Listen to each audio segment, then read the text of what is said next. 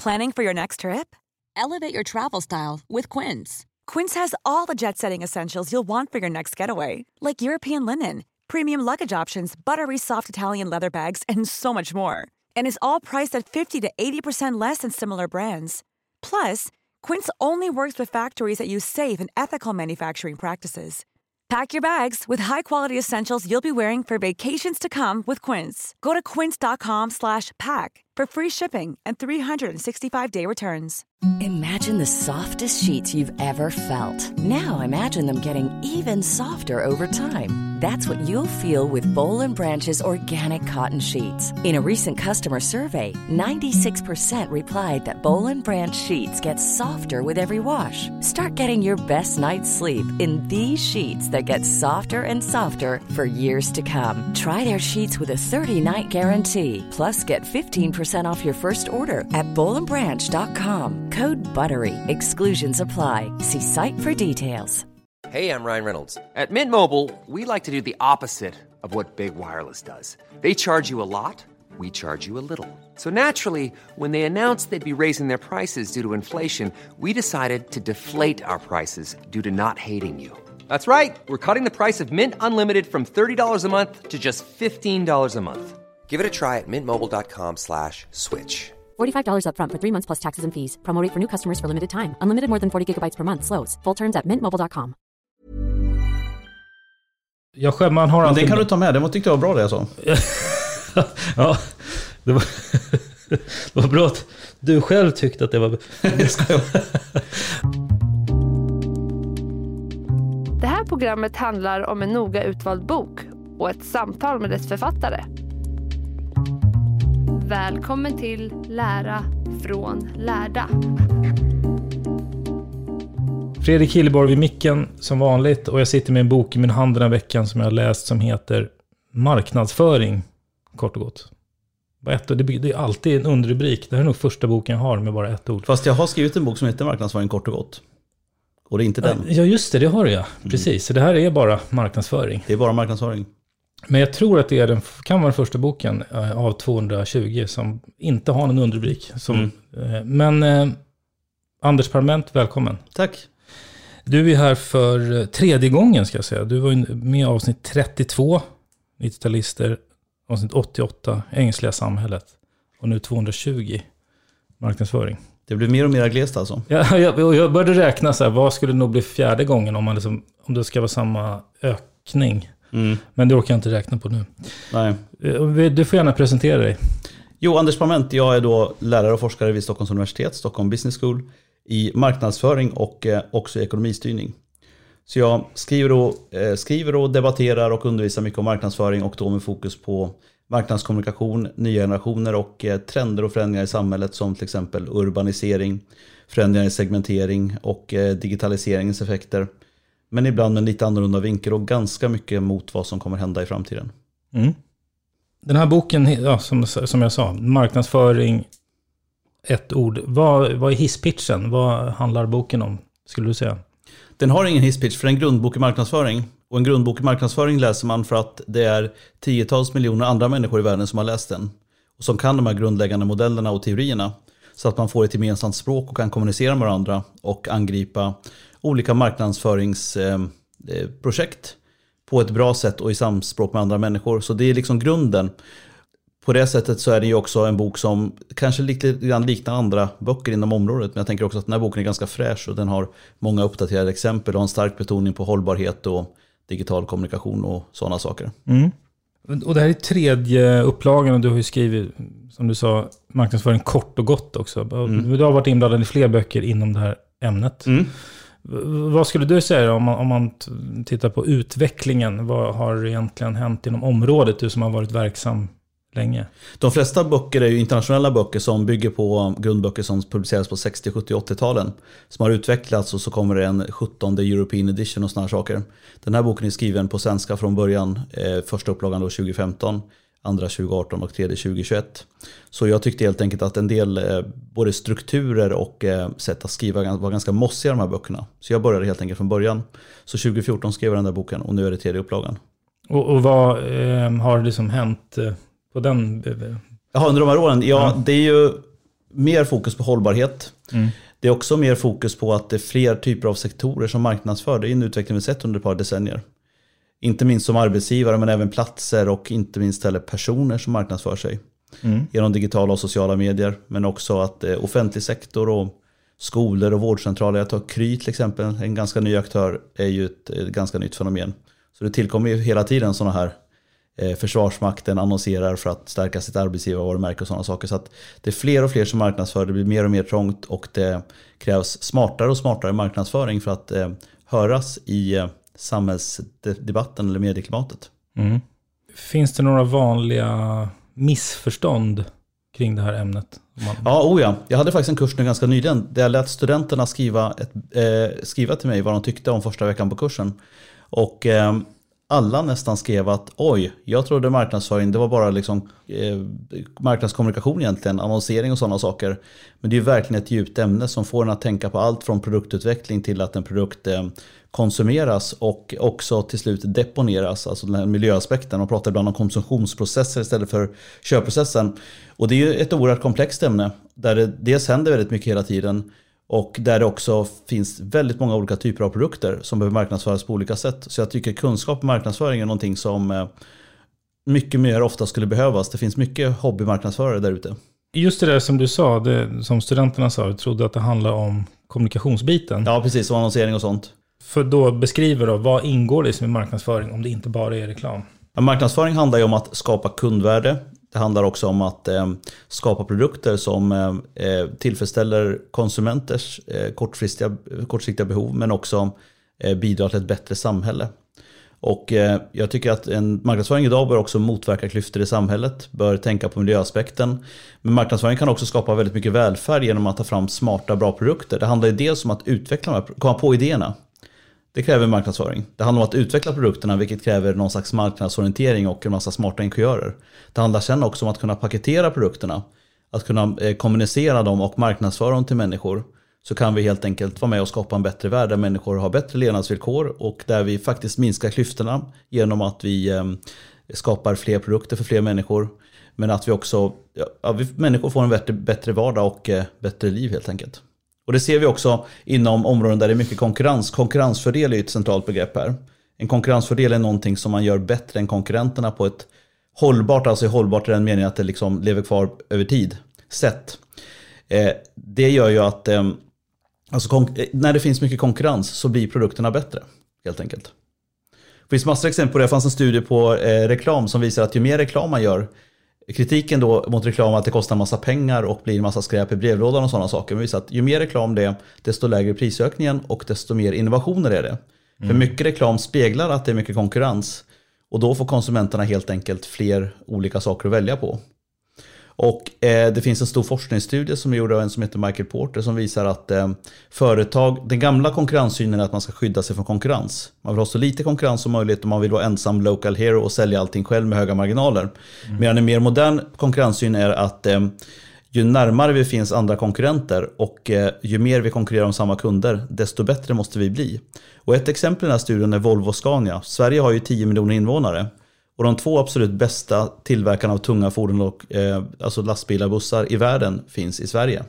Beroende på att varje gång ett åkeri eller en region eller vad vet jag, ICA, expeditionsföretag ska köpa in 50 lastbilar eller 70 bussar så går frågan både till Volvo och Scania.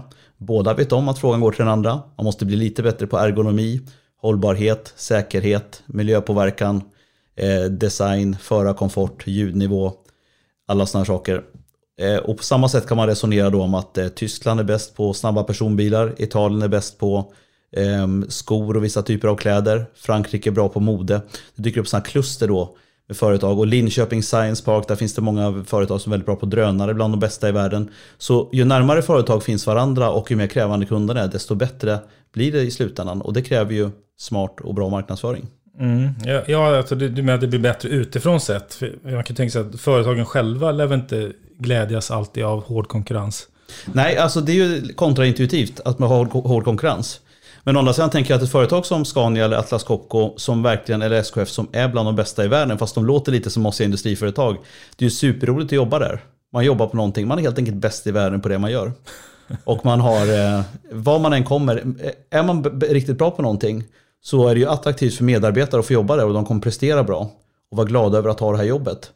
Och man kommer ha mycket lättare att hitta kunder, man kommer ha mycket lättare att hitta leverantörer. Kolla på köpcentrum till exempel, H&M och Zara, de får rabatt på butikshyran för man vet att om H&M och Zara finns där, då kommer det många andra kunder.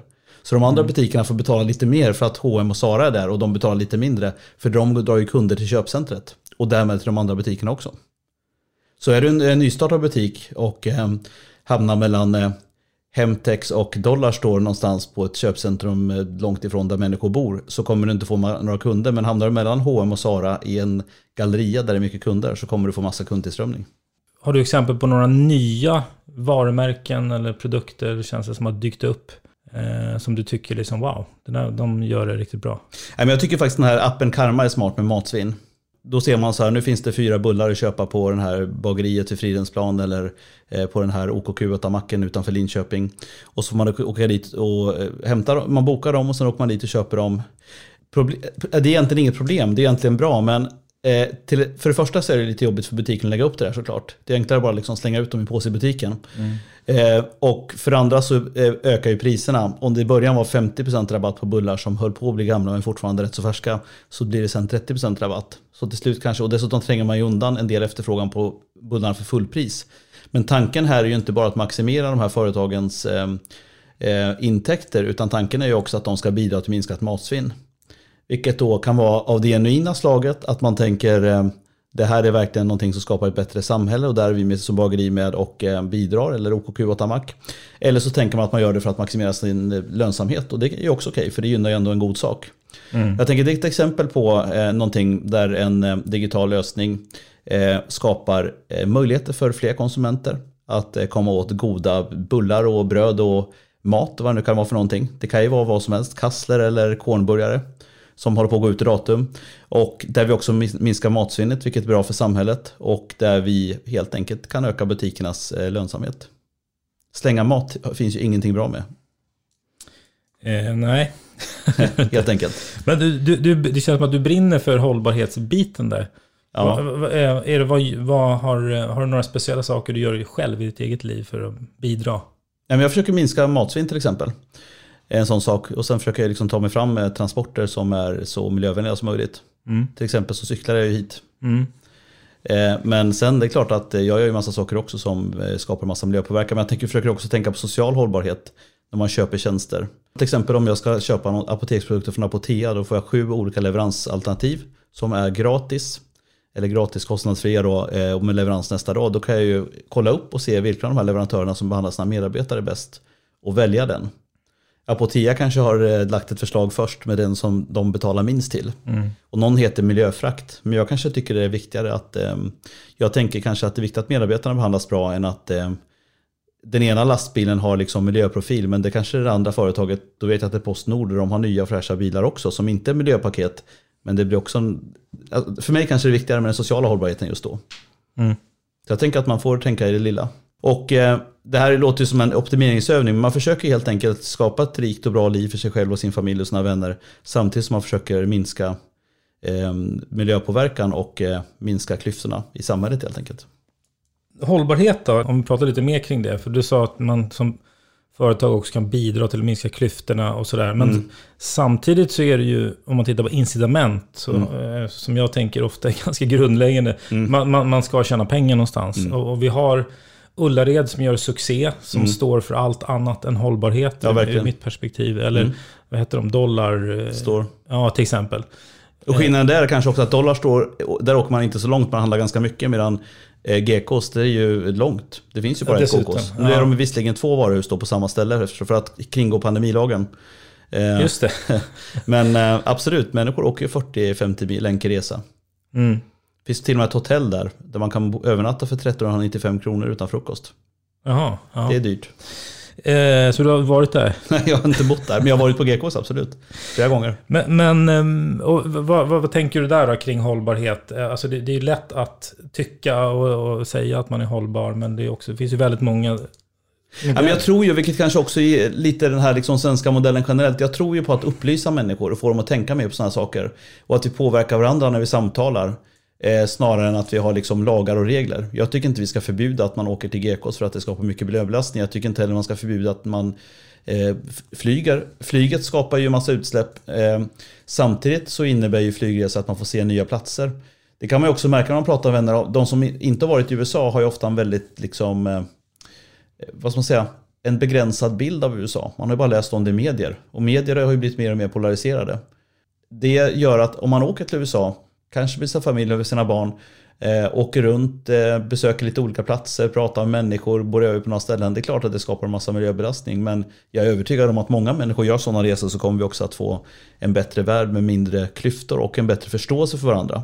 Det finns stora klyftor, men en del av detta är att liksom förstå andra människors levnadsvillkor och förstå andra kulturer. Det är ju både, om man ska säga så, en affärsmöjlighet att förstå sina kunder bättre, men det är också ett sätt att liksom respektera andra människor bättre. Alltså, du menar inte just USA utan ut och resa i världen? Nej, det kan vara vilket land som helst. Det kan vara en annan stadsdel eller vad som helst. Ja.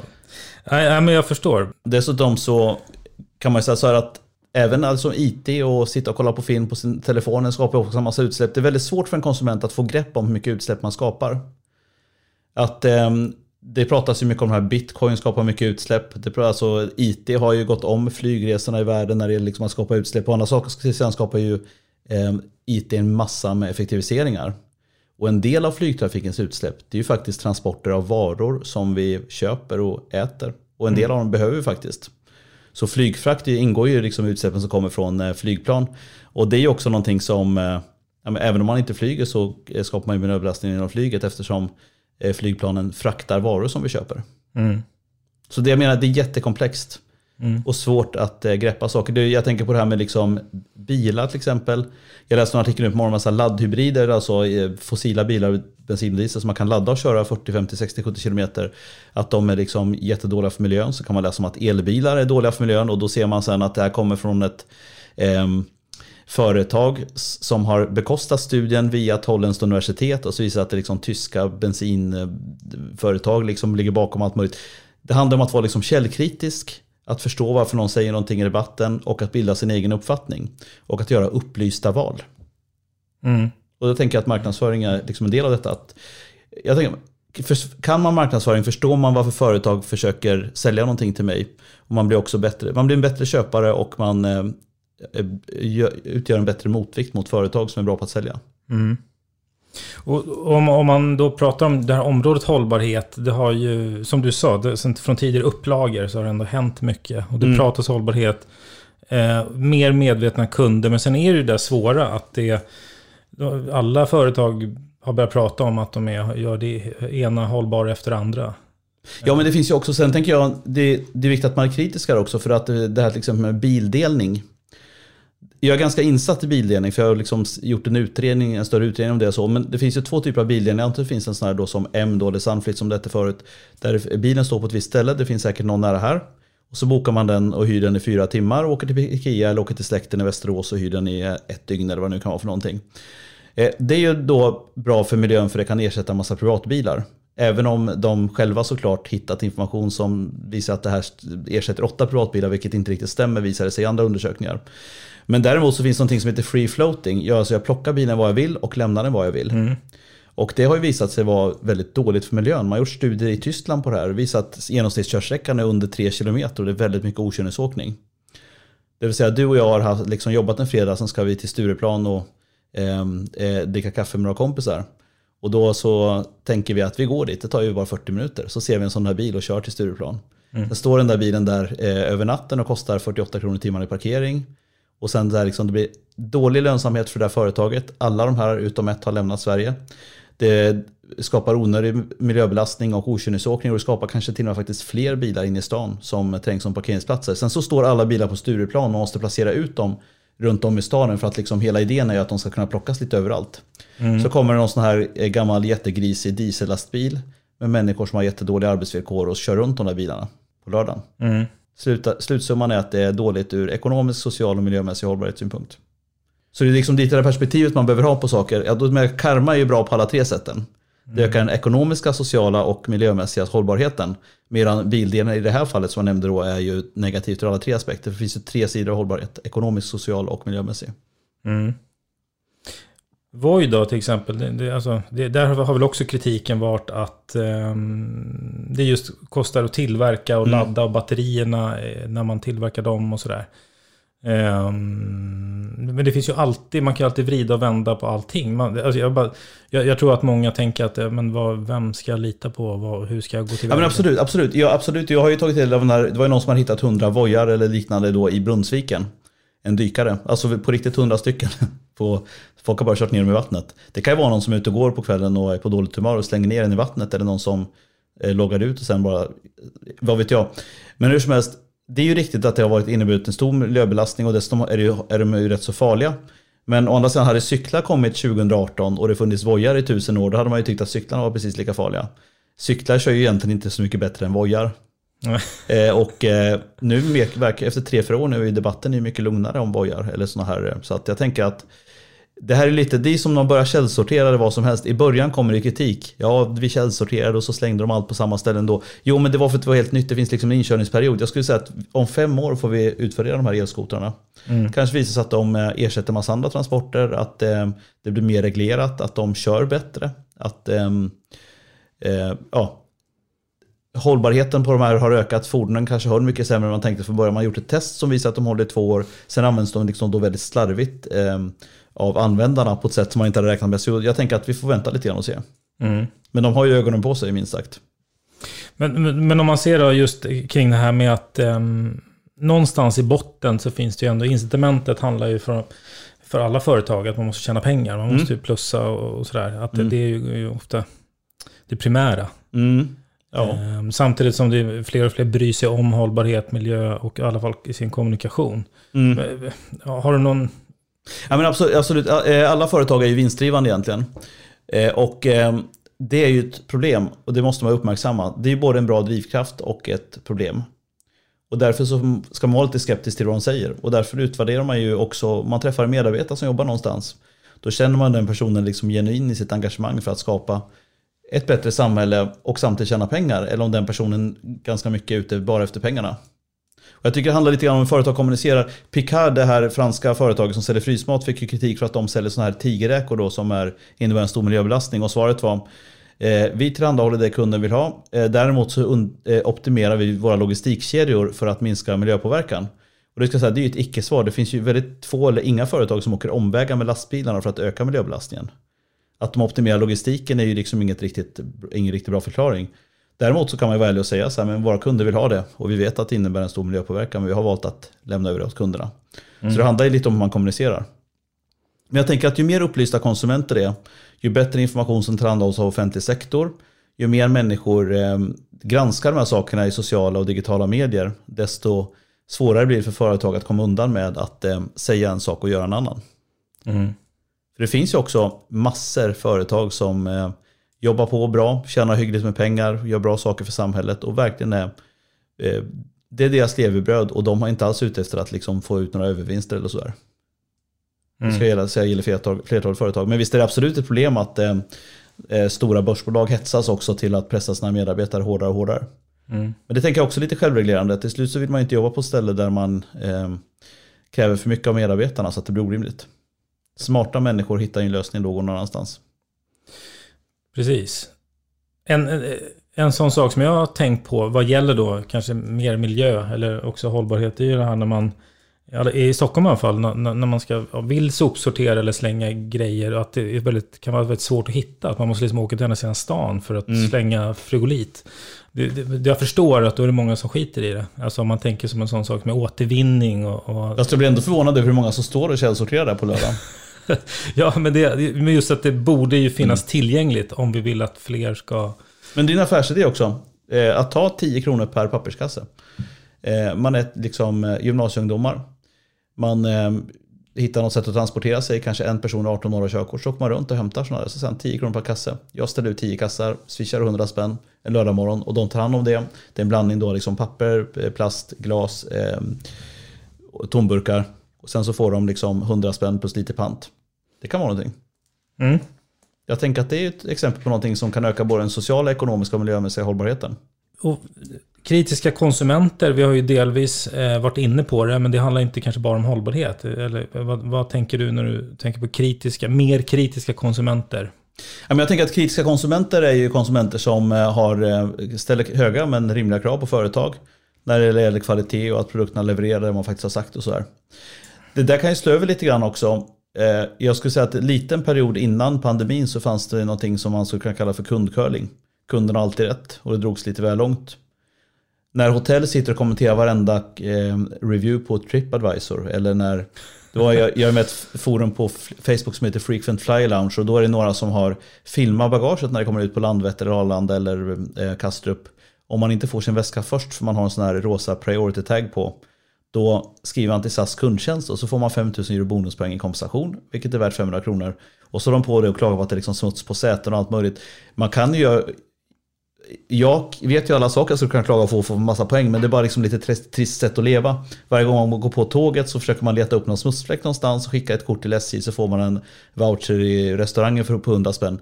Men jag tycker företag verkligen inte ska liksom lägga för mycket energi på sådana saker utan lägga pengarna på det som skapar utveckling och värde.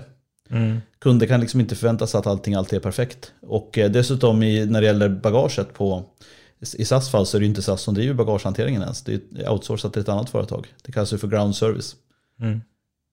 Så att, men jag tycker pandemin har ju förskjutit maktbalansen tillbaka lite grann från kunderna till företagen. Jag körde förbi Kungens Kurva och Ikea häromdagen. Och där var det då säkert 150-200 kunder i kö utanför. Det är ju liksom som det var i öststaterna förr. Om vi åker in till stan i eftermiddag och vi kollar på liksom H&M och Arket, det kan mycket väl vara kö där på 10-15 personer. Och det är klart, då är ju känslan, det är lite exklusivt att få komma in i butiken, jag ska nog köpa någonting. Ja, eller hur? Precis, den här klassiska krogkö-psykologin. Ja, exakt så.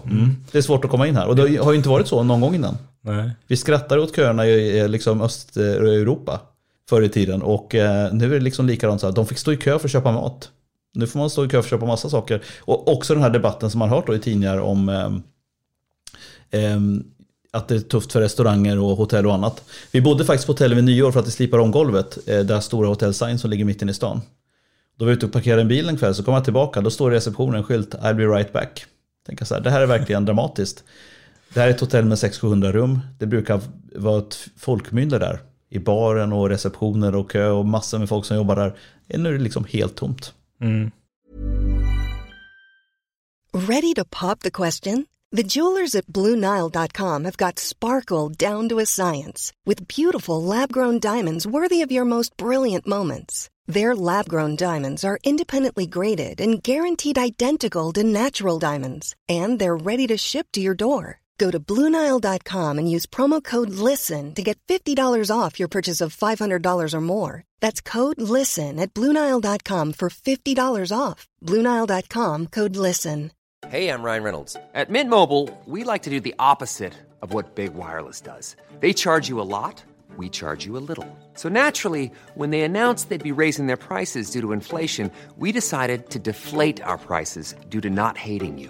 That's right. We're cutting the price of Mint Unlimited from $30 a month to just $15 a month. Give it a try at mintmobile.com/switch. $45 up front for 3 months plus taxes and fees. Promo rate for new customers for limited time. Unlimited more than 40 gigabytes per month slows. Full terms at mintmobile.com. Hey, it's Ryan Reynolds, and I'm here with Keith, co-star of my upcoming film, If, only in theaters May 17th. Do you want to tell people the big news? All right, I'll do it. Sign up now and you'll get unlimited for $15 a month and 6 months of Paramount Plus Essential Plan on us. mintmobile.com/switch. Upfront payment of $45 equivalent to $15 per month. Unlimited over 40 gigabytes per month. Face lower speeds. Videos at 480p. Active Mint customers by 531.24 get 6 months of Paramount Plus Essential Plan. Auto renews after 6 months. Offer ends May 31st, 2024. Separate Paramount Plus registration required. Terms and conditions apply if rated PG. Men det här med kritiska kunder, konsumenter då, som säger, det finns en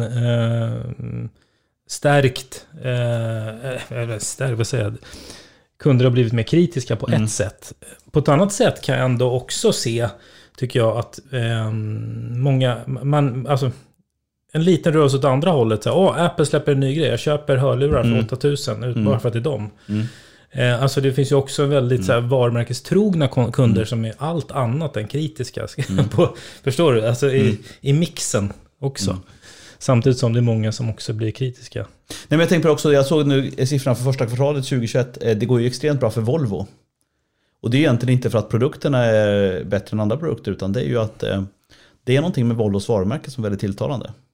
Det är liksom det är hyfsat exklusivt, det är fräscht och det är inte brackigt eller liksom vad ska man säga? Volvo har ett varumärke som vem som helst kan köra en Volvo. Man kan vara kassörska eller busschaufför eller fotbollsproffs eller minister eller miljöpartist eller sverigedemokrat eller hiphoppare. Alla kan köra en Volvo. Kanske inte hiphoppare, men i stort sett alla kan köra en Volvo. Och det är någonting liksom med varumärket. Det är inte skrytigt och det är fräscht och det är skandinaviskt och minimalistiskt. Jag tror att liksom, det är också en sån här förklaring.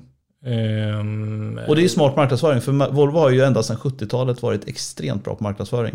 Inte minst genom den här byrån Forsman och Bodenfors. De har haft så många bra kampanjer.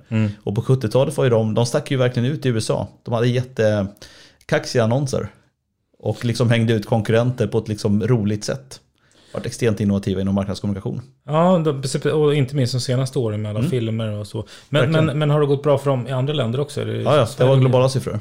Okej. Men och hur var det kopplat till det här med okritiska kunder? Nej, men alltså, rent krasst kan man säga så här, en kund får ju mer för pengar om man köper en Kia och en Volvo är inte ett dugg billigare kanske än en tysk premiumbil idag, som kanske är bättre vissa avseenden då.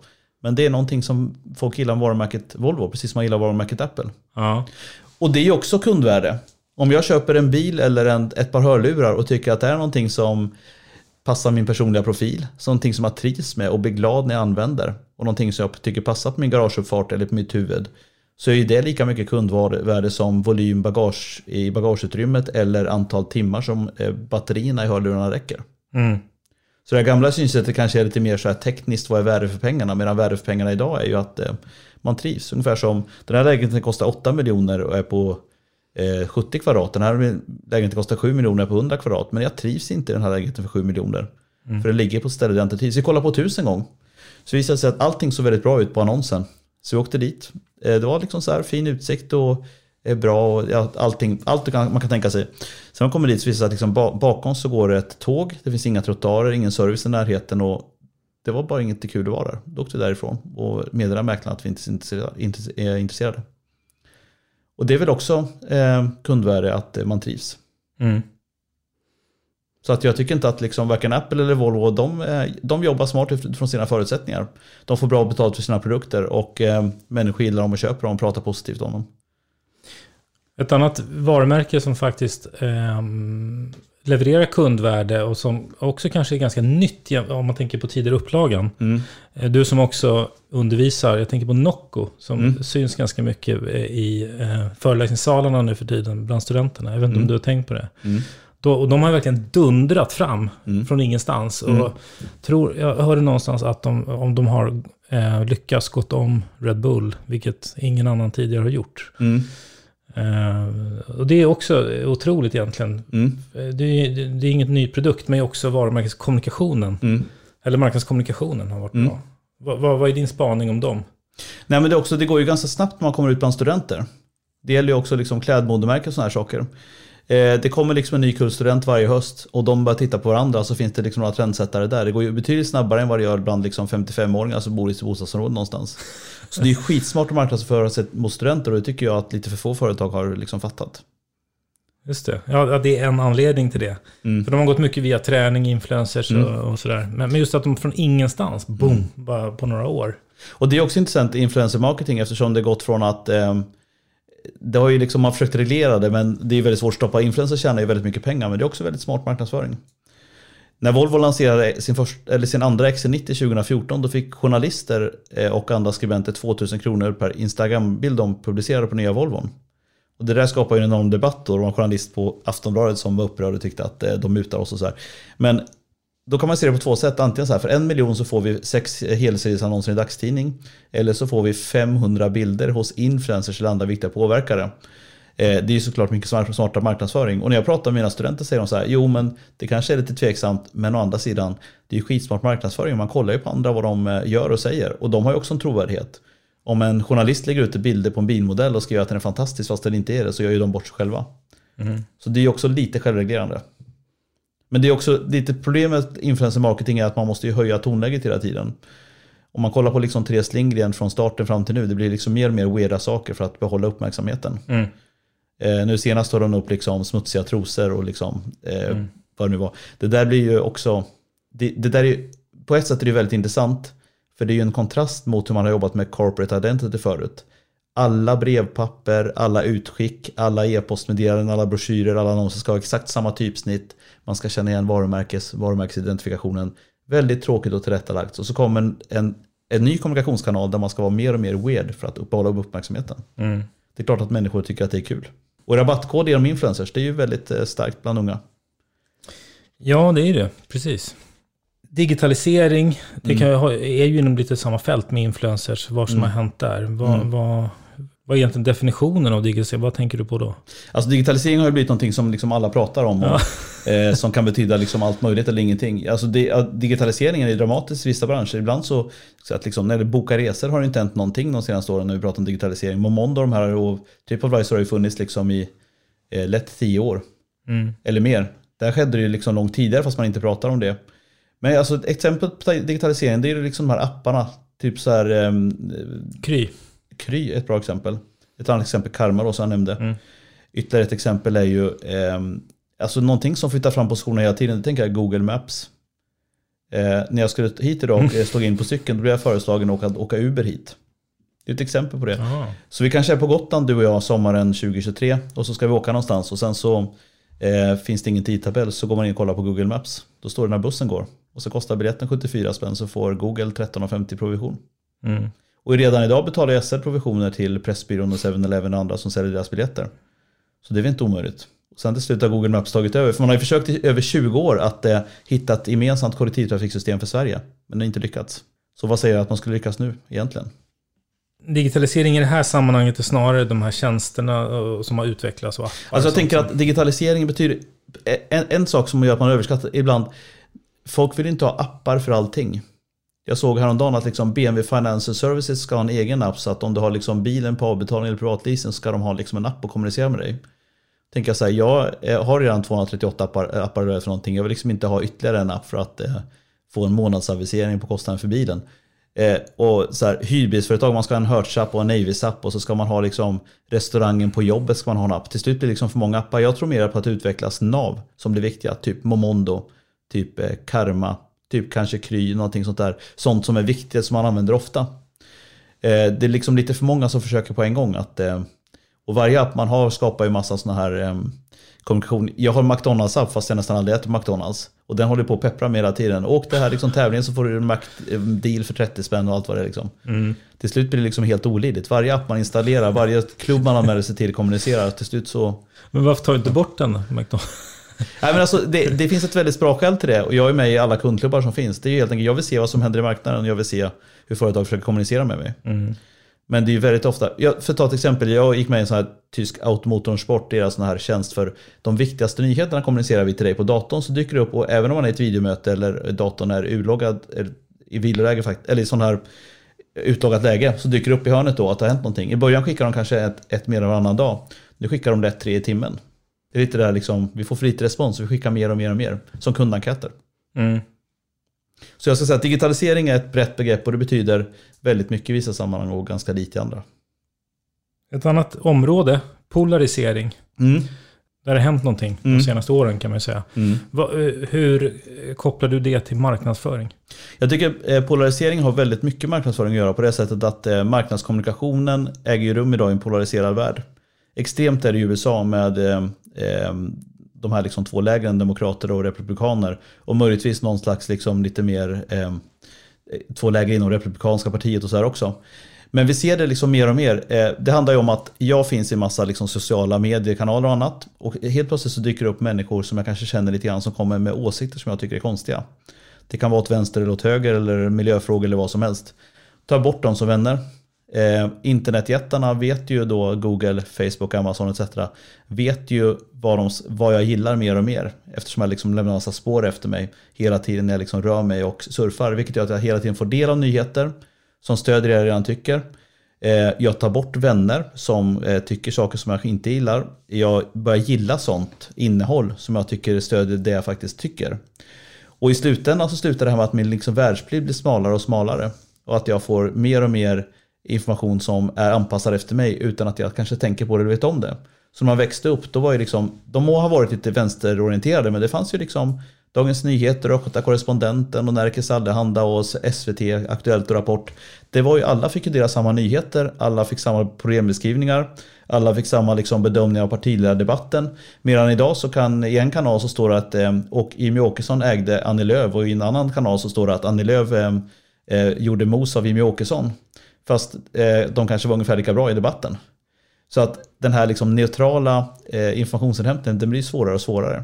Och extremt är det här liksom i USA, tänker jag på, liksom, när de verkligen ropar "They have stolen the election". De är helt övertygade om det, det är liksom helt uppenbart. Det har varit uppe i högsta domstolen, till och med liksom domarna som Trump har utsett har liksom sagt att nej, men det förekommer liksom en systematisk valfusk. Och jag har faktiskt en kompis som, vi hade en diskussion, då sa han så här, men jag läser bara högermedier för han tycker att de andra har fel. Så han är ju inne i det där, och långt efter att alla jag känner hade insett att det var inget valfusk, så säger han så här, men det är jättekonstigt. De har hittat liksom massa säckar med republikanska röster som demokraterna har gömt på olika ställen. Det var ju liksom rena påhitt. Det var bara ett exempel bland många. Men till slut blir det en ganska farlig värld om människor tar del av helt olika information och lever i olika informationsmiljöer och verkligen tror på saker som inte riktigt stämmer. Nu var det ett exempel från politiken, men det kan gälla många andra saker också. Så man kan egentligen piska igång en debatt om vad som helst. Det kan vara om vaccin, det kan vara om svenska coronastrategin, det kan vara om ett varumärke, det kan vara om en skola eller vad som helst. Och därtill har vi de här sociala mediekanalerna. Liksom, jag är med i en tråd som heter Aktuella händelser i Bromma där jag bor, och det är typ 10 000 människor med i den där. Om man har pushnotiserna på, då kan det ju liksom dyka upp så här 01:42 på natten. Man med luvtröja på Igekottsvägen. Och då vaknar liksom halva Bromma och tror att det är en tjuv. Ja. Och så går någon ut och kollar, då är det en tidningsutdelare. Ja. Det går snabbt. Och mitt i det här finns ju vanliga medier då, som lever på sina prenumerationer. Nu brukar de skryta om att de har fått fler prenumeranter, men det är ju inte så konstigt eftersom man hela tiden får såna här läs nyheter gratis till i juni, halva priset och 70% rabatt och allt möjligt. Men de börjar också spetsa till sina liksom nyhetsrubriker. För att det blir svårare och svårare att få liksom, uppmärksamhet i det här medielandskapet. Jag får bara ta ett kort exempel apropå den polariseringen. Det värsta exemplet jag hörde, det var en intervju med en för detta nazist som hade hoppat av nu, men som också beskrev i deras flöden, så blev det liksom bara sådana nazistiska budskap på Facebook då till slut, för att de bara var vän med sådana.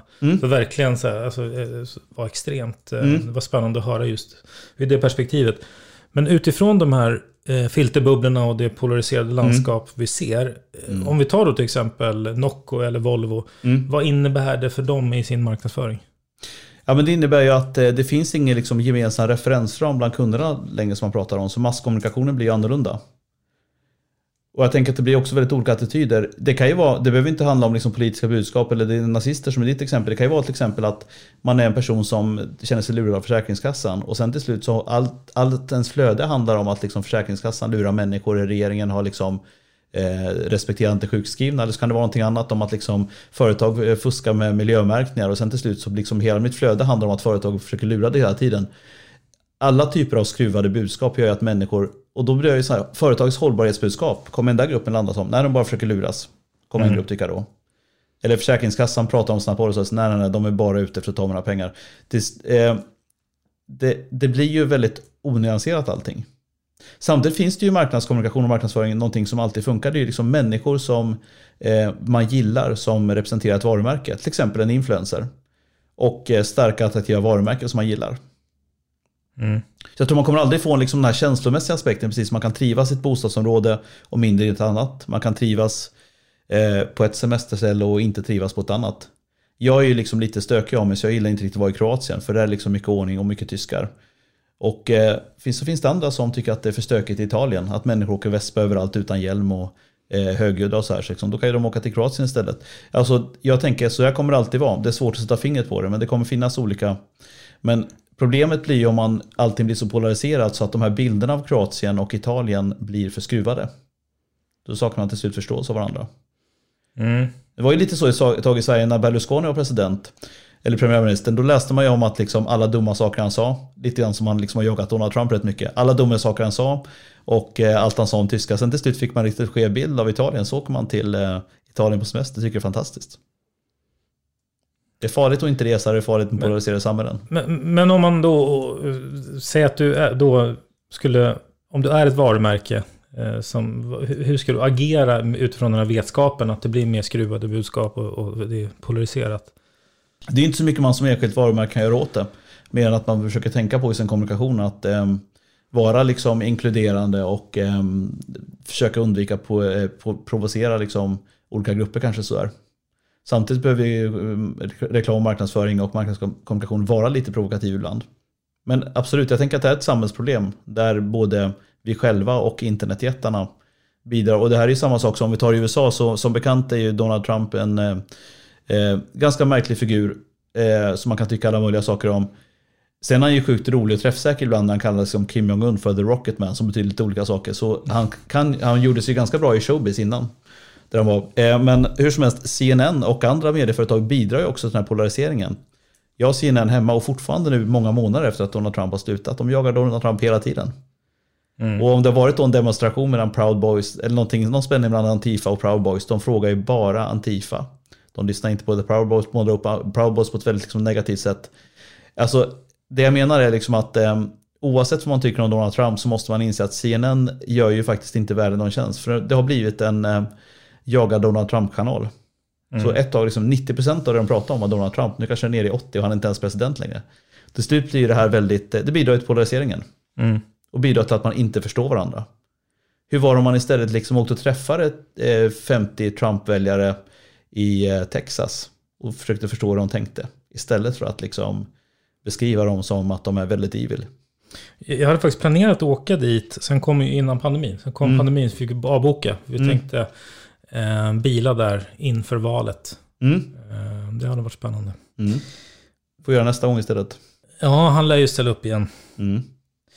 En fråga som jag tycker är intressant. Jag vet själv när man träffar studenter i min undervisning, när man pratar marknadsföring. Det handlar om det här med liksom det här ibland uppfattade glappet mellan teori och praktik. De säger, vadå? Hur många är det som jobbar med marknadsföring som använder gamla Kotler-modeller eller teorier eller vad det nu är? Så om man har på ena sidan har man, det finns mycket litteratur, teori, modeller.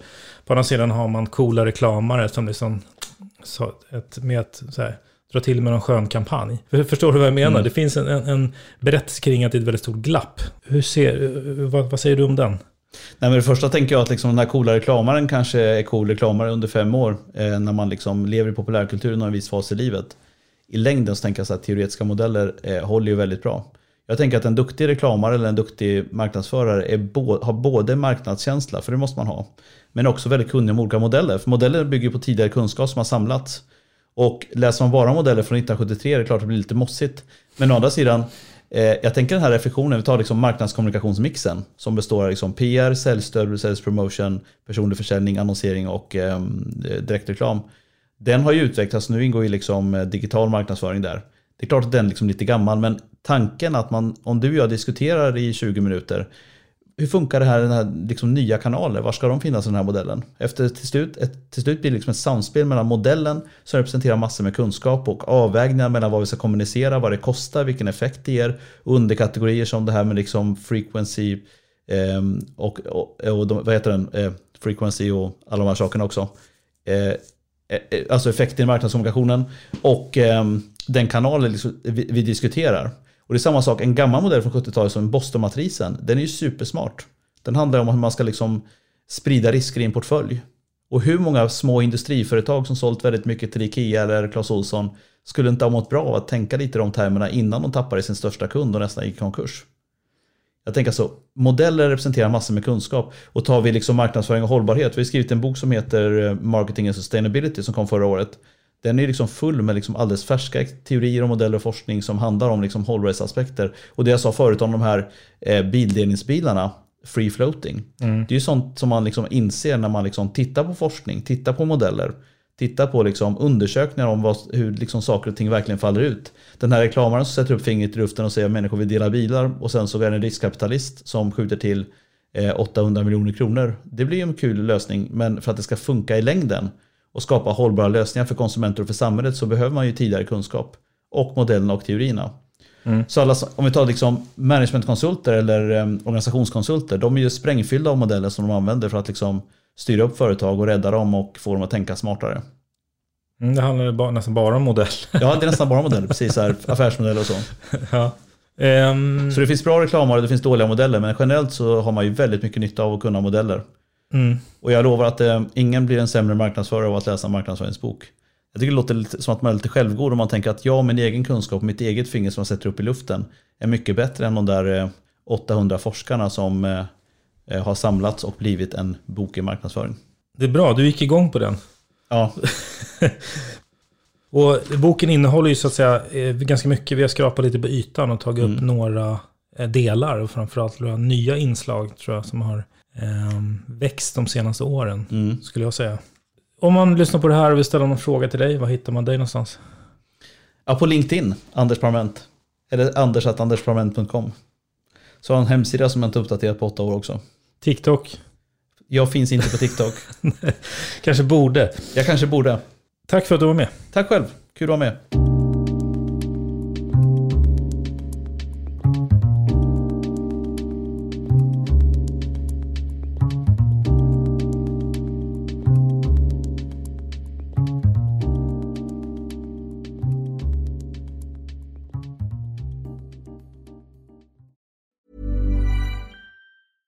Imagine the softest sheets you've ever felt. Now imagine them getting even softer over time. That's what you'll feel with Boll & Branch's organic cotton sheets. In a recent customer survey, 96% replied that Boll & Branch sheets get softer with every wash. Start getting your best night's sleep in these sheets that get softer and softer for years to come. Try their sheets with a 30-night guarantee. Plus, get 15% off your first order at bollandbranch.com. Code BUTTERY. Exclusions apply. See site for details. Planning for your next trip? Elevate your travel style with Quince. Quince has all the jet-setting essentials you'll want for your next getaway, like European linen, premium luggage options, buttery soft Italian leather bags, and so much more. And is all priced at 50 to 80% less than similar brands. Plus, Quince only works with factories that use safe and ethical manufacturing practices. Pack your bags with high-quality essentials you'll be wearing for vacations to come with Quince. Go to quince.com/pack for free shipping and 365-day returns. When you make decisions for your company, you look for the no-brainers. And if you have a lot of mailing to do, Stamps.com is the ultimate no-brainer. It streamlines your processes to make your business more efficient, which makes you less busy. Mail checks, invoices, legal documents, and everything you need to keep your business running with Stamps.com. Seamlessly connect with every major marketplace and shopping cart. Schedule package pickups and see your cheapest and fastest shipping options from different carriers. With rates up to 89% off USPS and UPS rates. And with the Stamps.com mobile app, you can take care of mailing and shipping wherever you are. Make the same no-brainer decision as over 1 million other businesses with Stamps.com. Sign up with code PROGRAM for a 4-week trial, plus free postage and a free digital scale. No long-term commitments or contracts. That's Stamps.com. Code PROGRAM.